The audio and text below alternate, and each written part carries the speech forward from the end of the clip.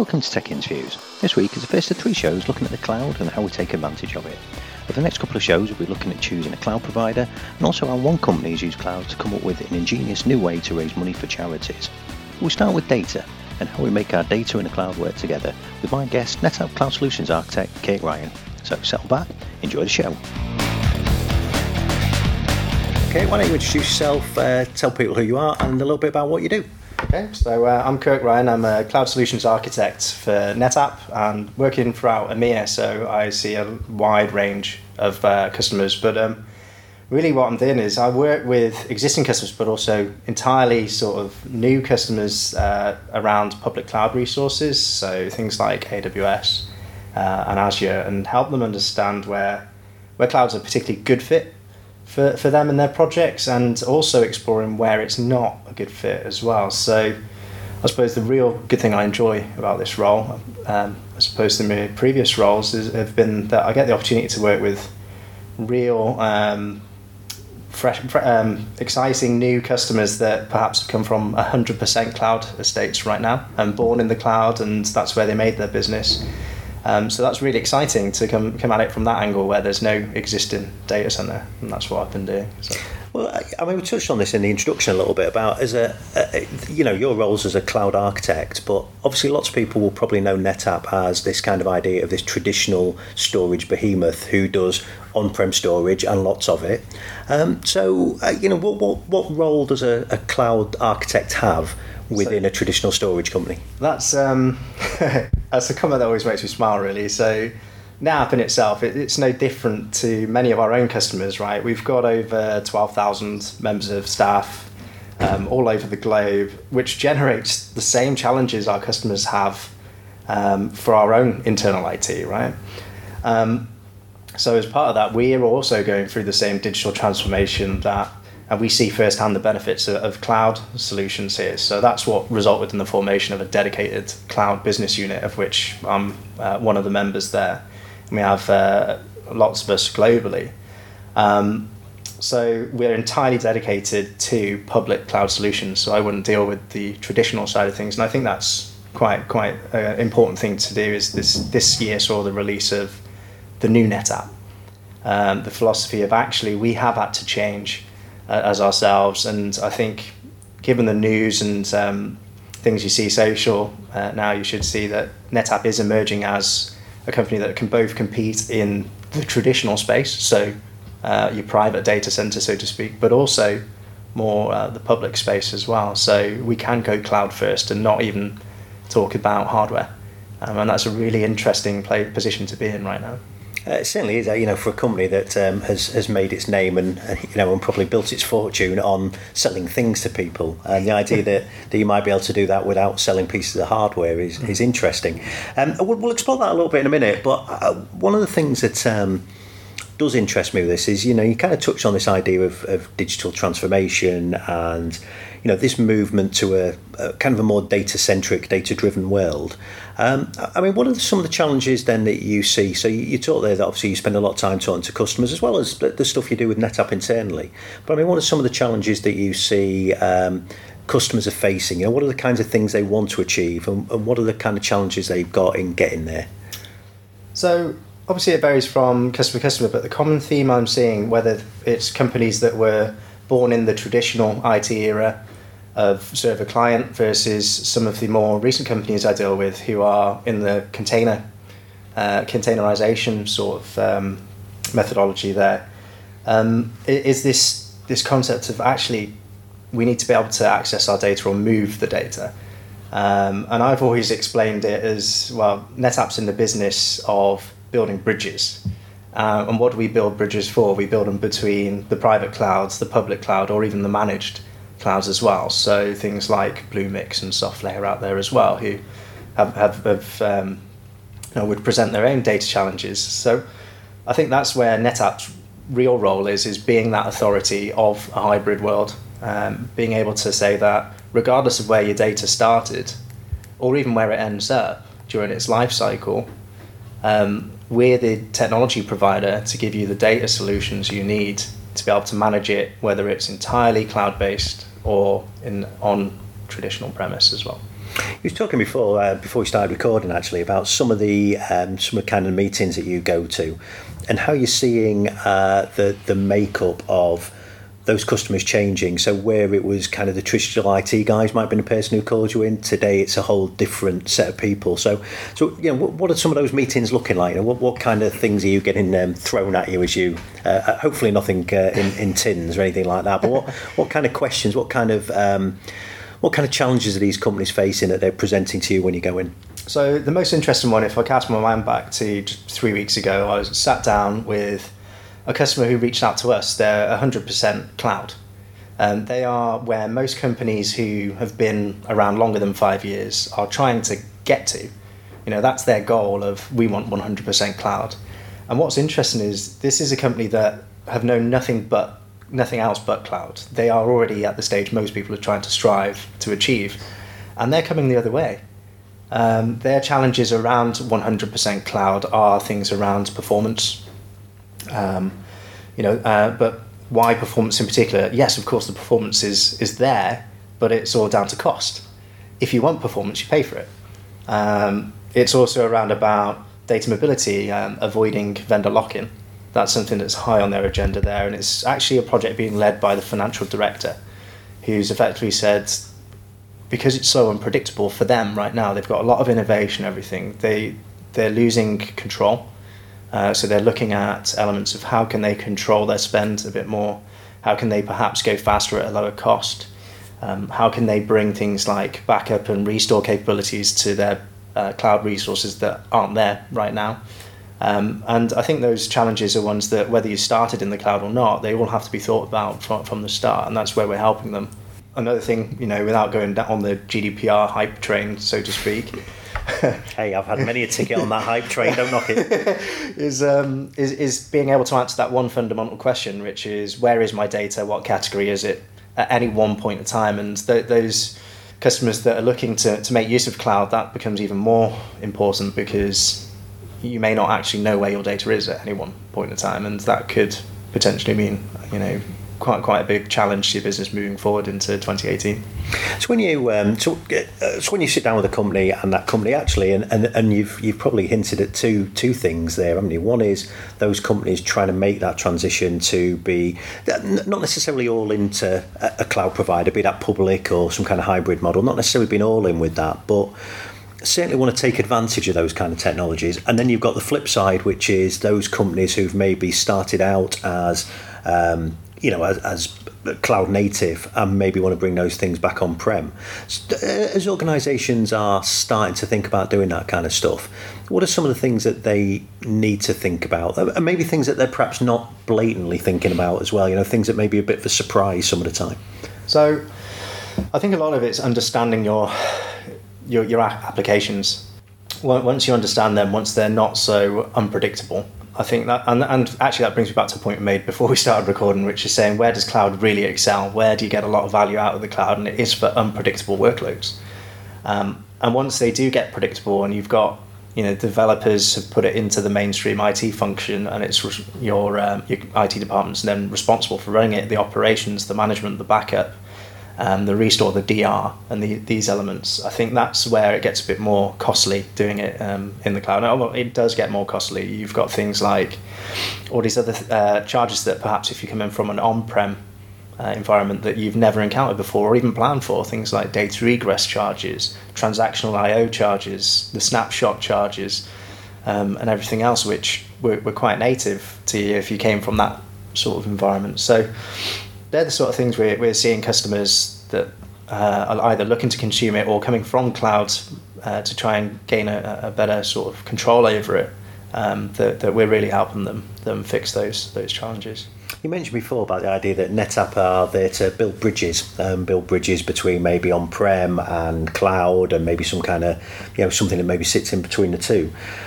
So what kind of things are, maybe not just NetApp doing, but what, because I appreciate that's where your experience is, but what are the kind of things that you see in the technology vendors like NetApp and maybe some others? What kind of things are they doing to help people overcome some of these issues that we see as you try and make these kind of cloud transformational type moves? Sure. So I think some of the things we're doing to help people move to the cloud or really deliver digital transformation as a whole are the idea of, well, data is the thing that we always say has gravity, right? It's the hardest part to move an estate. It's also the most disruptive piece of the estate as well. If you lose it, if it's not guarded, perhaps making it move outside of country borders isn't even an option. That could be an inhibitor to a lot of the cloud consumption for customers there. And what we've done is we've gone, well, really it falls into one of two categories when it comes to cloud. It comes to edge cloud, which is the idea of I can make my IP or my data itself available to the cloud resources, and then I can take advantage of the cost savings that perhaps I can do in the compute layers or consuming things as a service. For example, I wouldn't have to go build a data warehouse. I could go and use the AWS data warehouses, but point them at my data that's on the edge of the cloud. And that's one of the solutions we brought there with our solution we called NetApp Private Storage.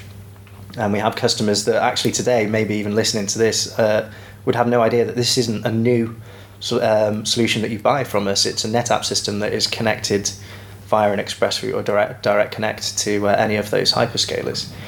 Now, the second use case here is actually, well, what if I've got data that perhaps isn't so enterprise or I don't want any hardware. And this is where my conversations start around is, well, if we are going to be a cloud company and we're talking to cloud customers, 100% cloud customers, we need a solution that runs in AWS or Azure natively, but can make these native storage offerings either easier to manage or also reduce the costs of that as well. And that's where we have ONTAP Cloud. So they're the two main offerings that we have from our portfolio. But really, I mean, what it's about going to our customers is actually doing the cost modeling and saying, well, if you've got a database server or web services over here, well, why don't you manage it as a single pool of storage instead of, trying to understand the cloud piece, which actually when you get past it, even thinking about disks for performance, EBS volumes, let's look at AWS, for example, it's not easy as clicking a button and going, there's my storage. You've got to say, well, how many disks do I need? What RAID do I put over it? It's not this newfangled magic storage bucket. It is a case of, actually, I have virtual disks and I need to do RAID and everything else. And we take all of that away and say, well, actually, we can create a single pool of storage in the cloud that does iSCSI, NFS, CIFS or SMB, and you manage it in an enterprise way. So for new non-NetApp customers, it's very easy because it's API driven, and typically people would be looking at Jenkins or these other orchestration things that are out there that to go and manage that. Or perhaps we've got existing customers who do know how to manage NetApp and it's still going to feel familiar to them as well. So with the Cloud Manager service on the top, it becomes a lot easier to manage that storage. And I think that solves that problem of data, whether it's in the cloud or just being available to the cloud. I think you touched on an interesting point there as well, though, about the idea that, I think we see this as well, that people will often assume that the migration to the cloud, you made a good analogy actually before we started. There's loads of great things we talked about before we started recording, and we're just hoping we squeeze some of them into this as well. But you made a good analogy of the approach that people traditionally took to virtualization, that we could take a physical piece of hardware, we could run some physical to virtual migration stuff, stick it in our VMware, Hyper-V, whatever environment, and it was all great and it just worked. And we're seeing that people are trying to take that attitude and take that as part of their cloud migration.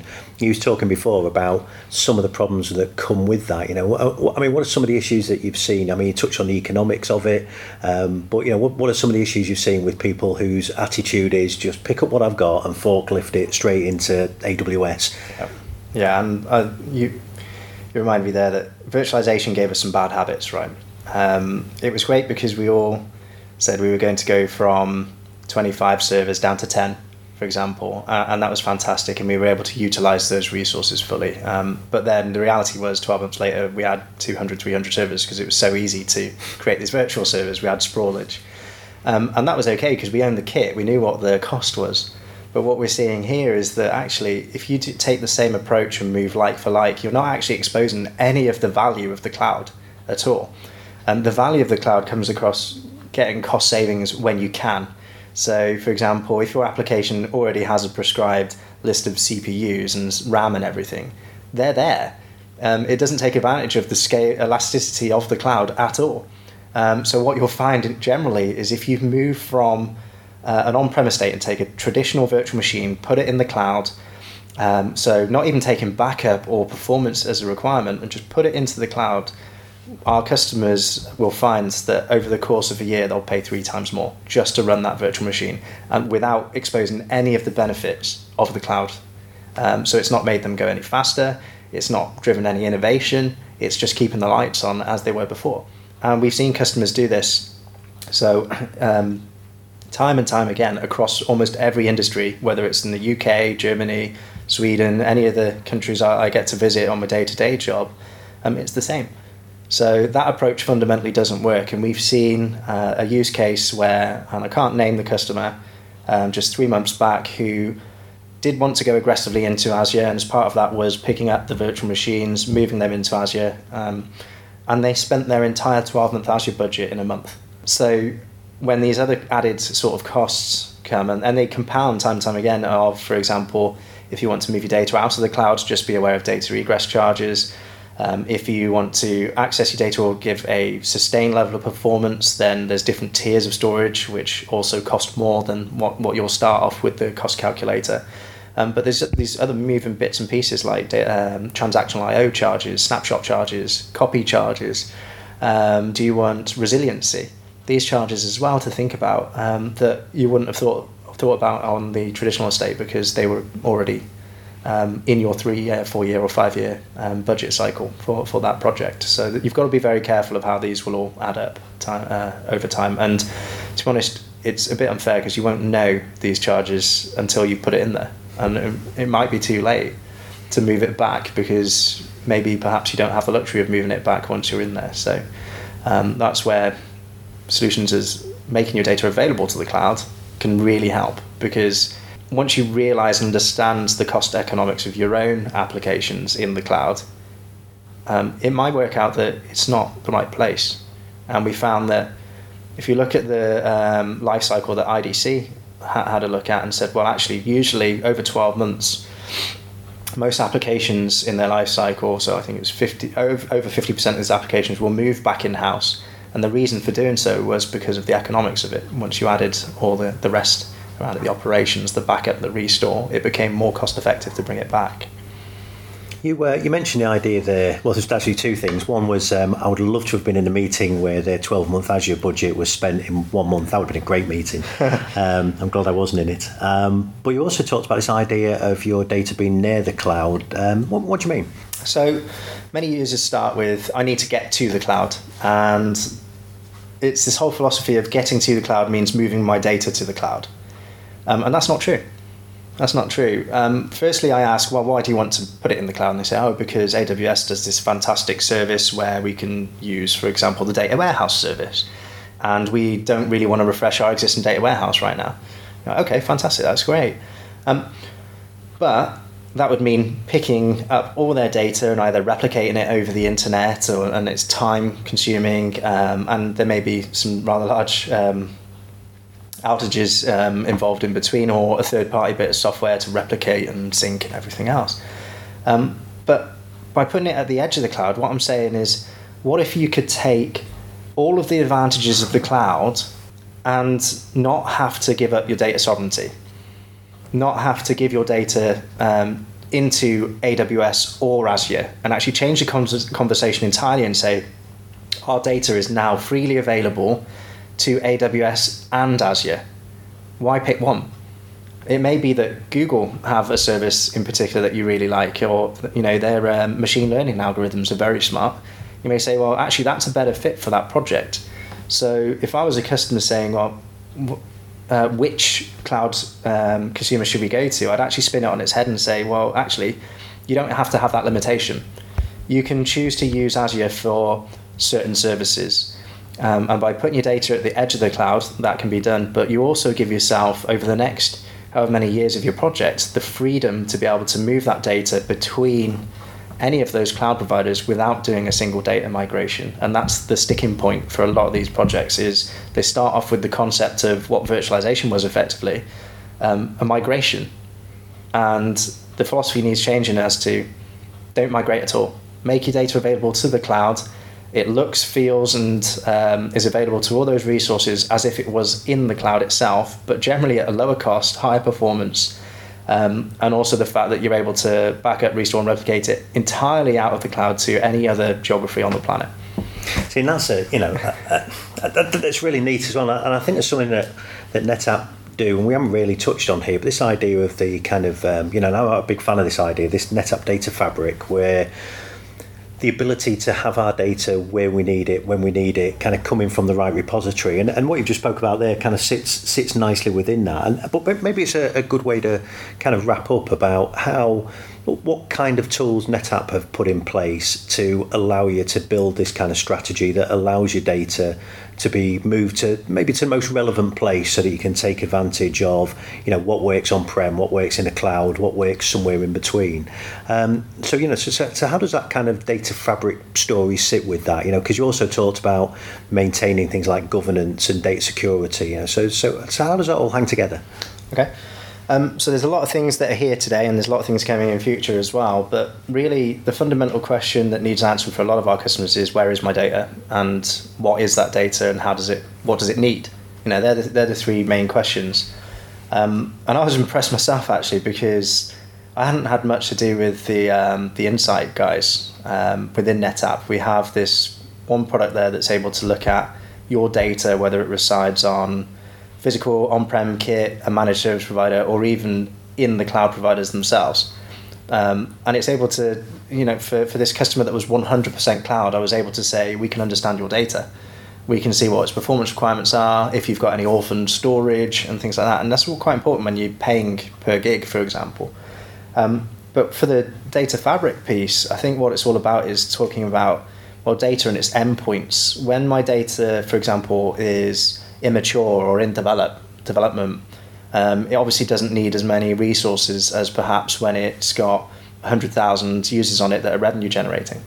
But what I do need to know is that, and we talked about the concept of building bridges, which is effectively the whole data fabric is saying, it doesn't matter if that starts off as file data or block data in one of these cloud providers. I'm able to have the freedom to move it to any other point of this data fabric, and present it out as something else. So, for example, if we flipped it on its head and said, any customer listening today that does any form of analytics on any NFS system, and I think this is one thing I'm keen to get across, is you don't need to be an existing NetApp customer to take advantage of this. You could have another vendor's NFS system right now today, and we would take it and actively sync it to S3 object storage in AWS so that you can use arguably the most powerful analytics as a service platform on the planet, and with no downtime. And we can return that data back to that NFS system for you as part of that service. So I think it's all about being able to move the data around or make data available to the right services at the right time. And that's certainly what we're very capable of doing today, and just watch this space for what comes out in future, because there's some fantastic things on the horizon. And I think that's probably quite a nice way to wrap up, because it kind of takes us full circle to where we started, that the idea that NetApp, this traditional storage vendor, that why on earth do they have cloud architects? And of course, as you've kind of touched on there, the idea that today NetApp aren't just selling kind of on-prem storage as some way of holding your data. It's this kind of true idea of even just NetApp-based services which can move your data from any storage on-prem, allow it to be consumed by cloud services and return. I think it's pretty powerful stuff, isn't it? Yeah. And I mean, when you say as a service, you've just reminded me there, actually, just before I go off on a different tangent, is the Office 365 stuff. So even if you're looking at totally non-traditional sort of messaging and collaboration and things, then this is where, for example, we have open programs right now where you can get involved and see backup as a service, for example, from NetApp as a product, where you don't have any installables or server requirements or anything. It's just consumed as a service. And this is the new NetApp, as they say. It is a transformation for us. We have dedicated units and dedicated resources like myself that we're not allowed to touch tin. So it's a really exciting place for me to be. And I think for our customers as well, having that resource available where we can go in, help you understand your applications, and assess those cloud requirements and give you that consultancy as to where will it fit well, where perhaps you won't have many savings at all, and help you understand where you are in your cloud strategy and journey there. It's certainly a great place to be for that right now. Yeah, and I think it's easy for us to forget that we sit here at the kind of the technology consuming end, and we just assume that the only people doing digital transformation are businesses, and we hear about this idea of transformation and data driven and application centric type of stuff, and often we forget that those big technology vendors who supply that are going through exactly the same thing. And just to wrap up, so if people have listened to this and are interested in some of the stuff that NetApp are doing, where's a good place that they can find out about kind of NetApp's cloud portfolio and maybe even try some of the stuff out? So the easiest way to find out more is if you head on over to cloud.netapp.com, and that's got all the latest videos. It's got all the information and guides and white papers to the entire cloud solution portfolio. So whether it's born in the cloud or traditional NetApp or new NetApp customers entirely, I would head over to cloud.netapp.com. Or if you're coming from more a DevOps background, then I would go to thepub.io. Fantastic resource there for people that have never touched storage before, aren't interested in touching storage, but perhaps know that they need their data to be available. I'd head over there as well. And when we say the pub, we don't just mean down the pub, do we? There might be a bit of that, but that's not quite what we mean. And if people want to stalk you online, Kirk, and find out a little bit more about what you're up to, is there a good way to do that? Yeah, so I'm usually quite vocal on Twitter, at Kirky_UK, or my LinkedIn. So if you just do a search for Kirk Ryan, I'm on there. Or if just in general, if you do a Google search, I think I'm the second hit now. Well, so, get you. Yeah. Clicking that every day has paid off. Yeah, that's what being a cloud architect does. It gets you right up the Google rankings, which is nice. We do have some new cloud blogs on the way, actually, as well. So again, watch this space for some more sort of organic blogs and things from the cloud team as a whole as well, which will be coming out, but I'll reveal more about that at a later date.